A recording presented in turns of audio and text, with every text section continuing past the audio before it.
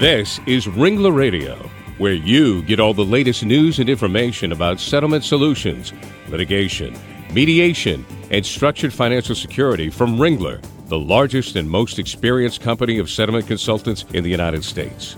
Ringler has been helping injured people and their families since 1975. Ringler Radio is made possible in part by American General, Liberty Mutual, MetLife, Mutual of Omaha, New York Life, Pacific Life, and Prudential. Now join Ringler Radio host Larry Cohen.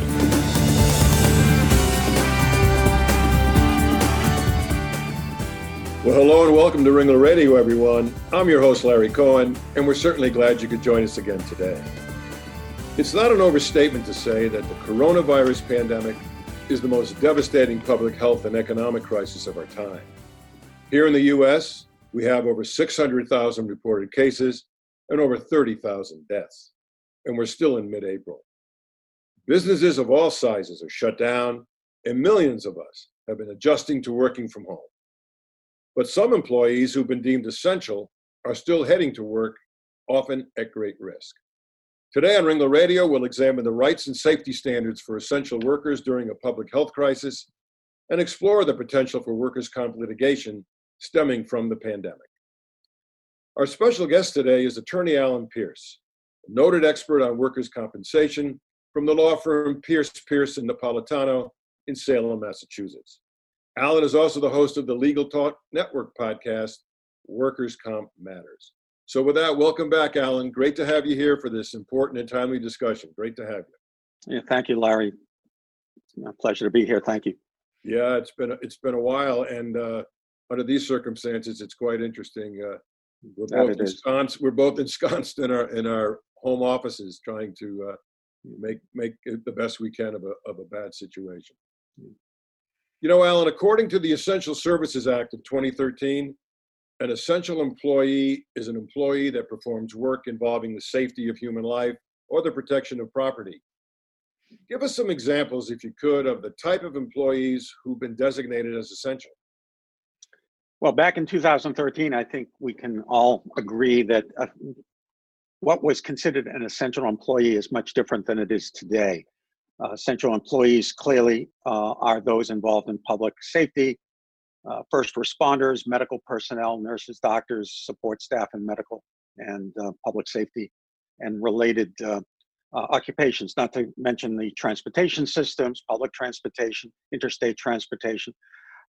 We have now seen, as a result of this pandemic, various governors almost virtually in every state declaring additional types of work and additional types of workers essential. And it can be anything from the person bagging your groceries at the local grocery store, to cashiers, the retailers, warehouse persons, truck drivers, you name it. I mean, one thing we've learned is really everybody's essential. We are all connected. And there are legal distinctions with respect to rights, obligations, and benefits that might be deemed appropriate for people that might fit the legal definition of essential worker. You know, how true that is. We've come to realize who the true heroes are. In fact, I think my wife says that the people that are making the toilet paper are really heroic in themselves. Yeah. Alan, how has the virus impacted these essential employees, and what are some of their basic legal rights during a public health crisis? Well, it's impacted everybody that's still outside of their home, and those that are working and are exposed to people in general public. Obviously, it's changed the nature of their work. Hopefully, they're getting the necessary and required protection, whether it's masks, gloves, other types of protective equipment. More than anything, it is exposing everybody that's out there working to an increased risk of contracting this illness and dealing with the effects of that. So to the extent that it carries now with it a public health risk, it is more essential, more necessary now to have these essential workers protected as best they could. I know the government, both on the state and federal level, have been taking steps to do this. Guidelines have been published by the CDC. OSHA, the Occupational Safety and Health Administration, first of all, has its general duty clause, that all employers should create a safe and hazard-free workplace. But now they are obviously publishing recommendations and protocols, how best to ensure that, from the common sense of washing hands, social distancing, masks, taking temperature, doing other prophylactic or remedial measures, and removing people from the workplace when they are exposed to a risk either at home or from somebody, or if they have initial signs of potential illness themselves. So there's an obligation on employers to recognize this, and there's also an obligation on workers who may otherwise be reporting to work with that sore throat or with that beginning of cough, to really avoid doing that. And that's the challenge. Yeah, no question. And with that challenge comes always the potential for litigation that could arise from the pandemic. How do you think the traditional exclusive remedy of workers' comp will apply when an employee becomes infected on the job? And then how difficult will it be to prove that the employee contracted COVID-19 while on the job? That's an excellent question, Larry. I wish there was an excellent answer to give to it. I will tell you, generally, it is going to be very difficult to prove that a particular employee contracted the COVID-19 virus in the workplace. Now, having said that, it's not going to be impossible. First of all, I think if you want to begin that analysis, you have to look at the particular workers' compensation jurisdiction and see how they treat contagious or infectious diseases. Most, if not every jurisdiction, and we have 50 states, we also have the federal government and different subsections or subcomponents of workers' comp, longshoremen, harbor workers, railroad workers, et cetera. But in almost virtually every jurisdiction, they define personal injury, and many, not all, will have a specific exclusion for infectious or contagious communicable diseases unless the particular occupation creates an added hazard for that disease. And I think that those exclusions probably come from the days when perhaps an employer did not want to have workers' compensation be responsible, where one office worker maybe catches the flu from a coworker. That would not be covered generally. So you want to look first to see if there's an infectious disease exclusion. Secondly, you want to see if it can fit into an occupational disease definition, or more likely, whether you can prove that the injury, the infection, arose out of and in the course of employment. So that is difficult because this particular virus is ubiquitous. It is all around. You can contract it from cohabitant at home to somebody that you may see in a grocery store, or if you're a medical worker, you obviously have an increased risk. What we are starting to see is that many jurisdictions are enacting presumptions, so that if you fit a particular class of employee, medical, public safety, public health, it is presumed that you've contracted that disease in the course and scope of your employment. So the presumptions will aid a great many workers of gaining workers' compensation benefits, where otherwise they might have had a very difficult, if potentially impossible time proving that by traditional means. Yeah, that sounds like a good way to handle it. And you touched on it briefly, but across the nation, we know this is unprecedented, this situation we're all in. What do you see as the role of the federal government and the states and employers in protecting these essential employees? How are those roles perhaps a little different from one another? Well, the federal government obviously has its major a statute being the Occupational Safety and Health Act, which was enacted in 1970 and requires every employer to furnish his or her employees a safe and hazard-free workplace. Beyond that, there are now guidelines and recommendations, if not with the force of law, the force of persuasion, that employers must take additional steps given this pandemic for being able to provide appropriate protective gear and appropriate monitoring and reporting of any particular employee or employees that contract the virus, as well as notifying other employees that somebody that they've worked with or somebody they may have inadvertently or as part of the job come in contact with may or may not be infected. So there is an increased burden all around, including the injured worker or the sick worker, him or herself, who might try to report to work with some symptoms. And we'll have to deal with these on a case-by-case basis. You also mentioned litigation. at this point in this dealing with this pandemic, I don't like to think in terms of litigation. But as you correctly mentioned in your question, the exclusive remedy portion of workers' comp, which means an employer cannot be sued or held liable civilly so long as there's workers' compensation benefits available, still holds true. No question. But, we all know there are attorneys out there looking at situations and trying to be perhaps a little bit creative. So we'll see how that works out. And there's no question that when it comes to the governmental entities and the employers, we're all in this together. So it's going to be interesting to see how we all sort it out as we move forward and hopefully get it. Well, let's take a quick break right now, but we'll be right back in a minute, right here on Ringler Radio. Stay tuned. We'll be right back.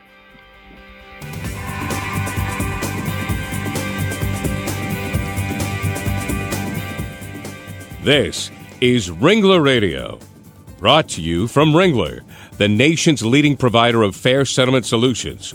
Did you know that Ringler is involved in a third of all structured settlement cases in the country? Ringler advisors work with all the parties in a lawsuit settlement to find the best possible financial solution for the people involved. Everybody wins. There's a Ringler consultant in all the major cities of the U.S. No one has more experienced experts in the settlement business than Ringler. Check out our website at www.ringlerassociates.com for the best information for injured parties, attorneys, and claims professionals to find the Ringler advisor nearest you. When it's your interests at stake in a lawsuit settlement, you want only the best, most objective financial plan. You can count on Ringler advisors to create a customized plan that meets the financial needs of you and your family for the future. Visit ringlerassociates.com to learn more.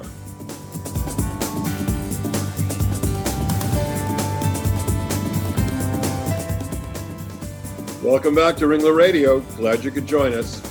I'm your host, Larry Cohen, and today I'm joined by my guest, workers' comp attorney Alan Pierce. We've been discussing the rights and protections of essential workers during a pandemic. So in the United States, Alan, employees are protected under OSHA. And if an employee contracts the coronavirus while on the job, what would the process look like for seeking traditional workers' comp remedies and any other possible litigation?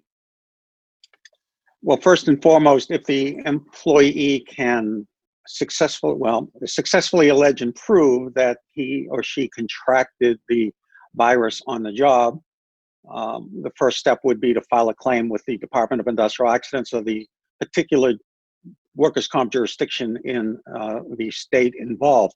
What we're finding now, having spoken to some workers' compensation claim representatives, is the phenomenon that employers are notifying their workers' comp carrier of every employee that has tested positive or contracted the virus or has had to lose time from work as a result, so that the insurance companies are getting inundated with reports of injuries. Those reports of injuries may or may not result in that worker filing a claim. If that worker maybe successfully comes through the disease in 5 days, 2 weeks, 3 weeks, and returns to work or is otherwise healthy, they may not bring such a claim, but nevertheless, that claim has been reported. And that requires the insurance company to set up a file, set up a reserve, and oftentimes notify the claimant or the injured worker that his employer has notified the workers' comp insurer of a claim. So if somebody wanted to bring a claim, they would have to file the claim with the insurance company and the state agency, and it would normally have to be accompanied by a medical opinion in the form of a medical report or office notes or clinic notes that indicate, A, that the person has contracted coronavirus, and 2, that it is more likely than not as a result of an exposure in the workplace. And that is where the difficulty for people like myself who are going to represent injured workers to sustain that burden of proof. How do we prove that my client contracted the virus while working at a supermarket as opposed to catching it from an acquaintance or just from walking down the street and not maybe having appropriate social distancing from somebody? So there is a burden of proof here in these cases. And in most jurisdictions, the burden of proof is by a preponderance of the evidence, i.e. that it is more probable than not that the virus came from the work. So that these cases will be decided on a fact-by-fact, case-by-case basis. And you could have two workers working for the same employer bringing a claim, and one may be more easily successful in making that claim than somebody else because of the particular facts of his or her exposure. Yeah, I think it's no question that how someone contracts this virus is going to be the interesting thing to prove. And I am informed also by what you said earlier that there are certain presumptions that are being put in place for certain workers. So that's obviously going to be helpful there. Yeah. And we also have to, sorry for interrupting, we also have to be aware that these cases are going to be decided by fact finders. They are called judges in some jurisdictions, commissioners, hearing officers in other jurisdictions. These are human beings who are going to make these decisions, hopefully employing the liberal construction, the humanitarian nature of the workers' compensation law. So you may find variances in awards of compensation based upon the liberality of the conservative nature of your particular jurisdiction. And even within the jurisdiction, you may have some judges or hearing officers that might be more prone to make an award in a closed case than others, so that we may see inconsistent results even within a jurisdiction. And we also have to make sure that we as attorneys can sustain our claim on appeal, that we have appropriate legally admissible scientific medical evidence that would support our claim. So that the normal difficulties in a workers' comp claim, i.e., proving through medical evidence that there is a cause and effect between work and injury, is compounded by the nature of this particular virus, that it is so ever present everywhere. To narrow it down to the employment is going to be difficult. One other fact compounding this is the so-called incubation or latency period. It can be an exposure, but you may not have the first symptom until 5 days later, 3 weeks later. That has always been a problem, for example, with asbestos workers. Those people that might have been exposed to asbestos may not become symptomatic for 10, 20 years. So it is an added difficulty when if you walk into a workplace and you immediately get sick. Let's say there's just something in the air, maybe there's a carbon monoxide leak or there's some fumes and it makes you sick. That's pretty easy. But if you're working in a workplace and you're being exposed to the coronavirus, but you don't get sick for a week later, it is that much more difficult for those of us who have to prove those cases to be able to convince a fact finder that it came from that particular workplace. No question. You've raised some excellent points there. I'm sure we're going to be able to really get into that after we even leave this show. We'll all be thinking about those issues. But Alan, since this pandemic has brought us all into uncharted territory, what additional legislative reform, both at the federal and state level perhaps, and the kind of policy changes do you foresee when it comes to protecting the rights of our essential workers? That's a good question. We've already seen that, as I mentioned earlier. I believe 9 states, either through legislation or through executive action, have established presumptions of compensability or coverage for workers' comp exposure for certain sectors of the industry, mostly public health, safety, and medical.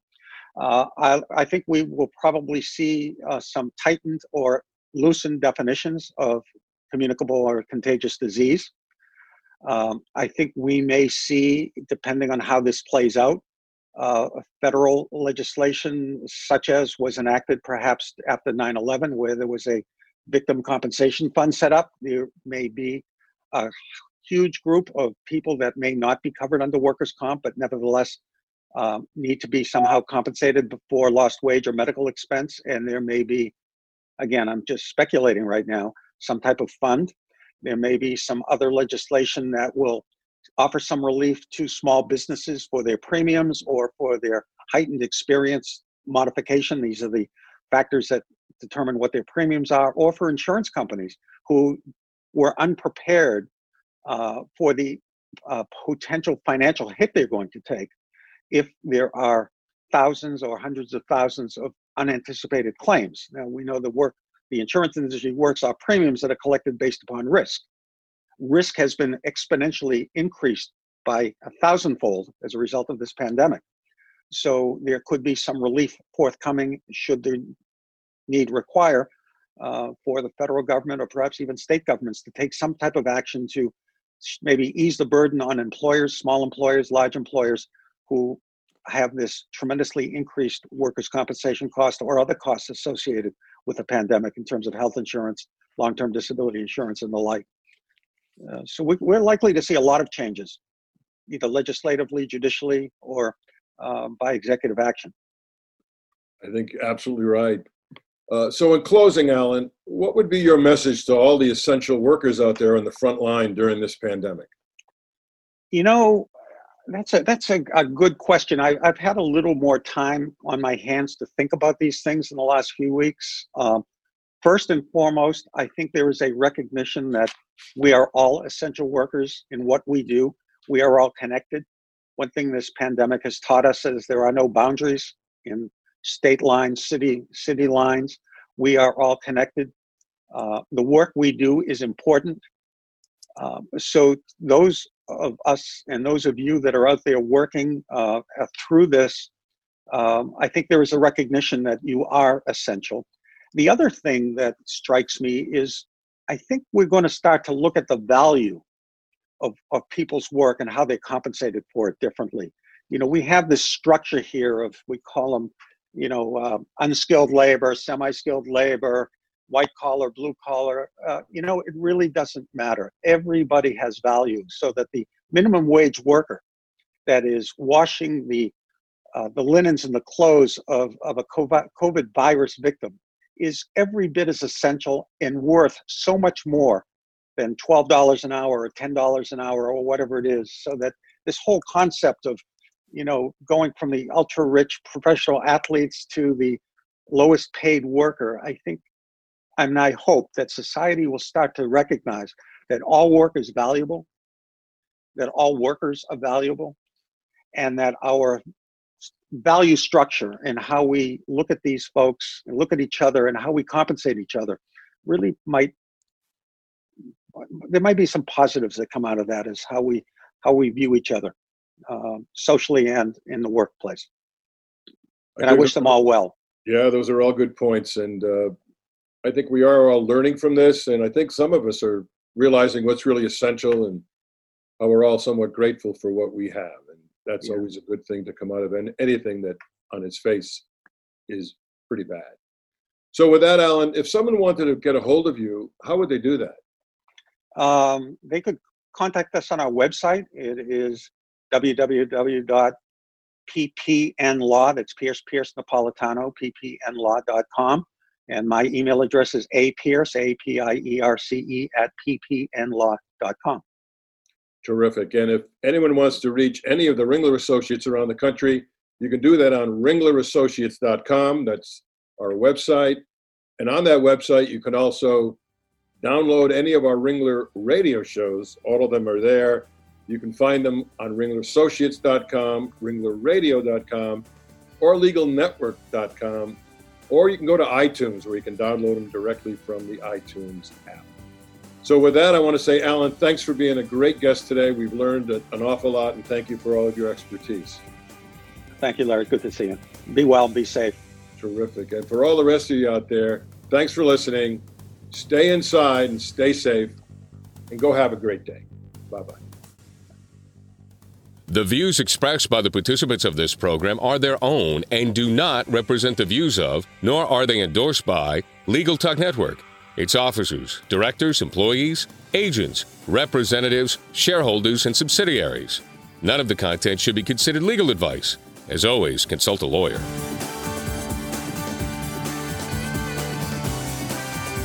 Thanks for listening to Ringler Radio, celebrating more than a decade of podcasting and over 2 million listeners.